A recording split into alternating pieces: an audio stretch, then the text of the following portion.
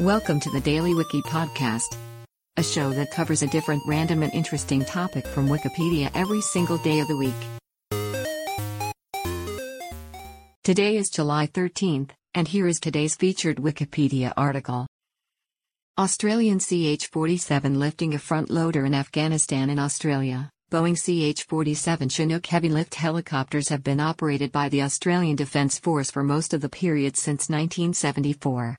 26 Chinooks have entered Australian service, comprising 12 CH-47C variants, 4 CH-47DS and 10 CH-47FS. They have been operated by both the Royal Australian Air Force and the Australian Army.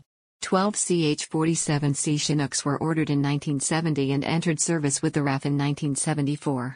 The 11 surviving Chinooks were retired in 1989 as a cost-saving measure. However, it was found that the ADF's other helicopters could not replace their capabilities, so 4 were upgraded to CH-47D standard, and returned to service with the Army in 1995. The Army acquired 2 more CH-47DS in 2000 and another pair in 2012. The CH-47DS were replaced with 10 new CH-47F Chinooks during 2015 and 2016. They have mainly been used to support the Army, though they have performed a wide range of other tasks. Chinooks formed part of the Australian contribution to the Iraq War in 2003 and to the war in Afghanistan.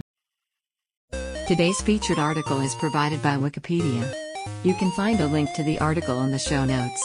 Help support the podcast by rating us on your favorite podcatcher, or support the show on Patreon by visiting bit.ly/thedailywiki. Thanks, and tune in tomorrow for an all-new episode of the Daily Wiki.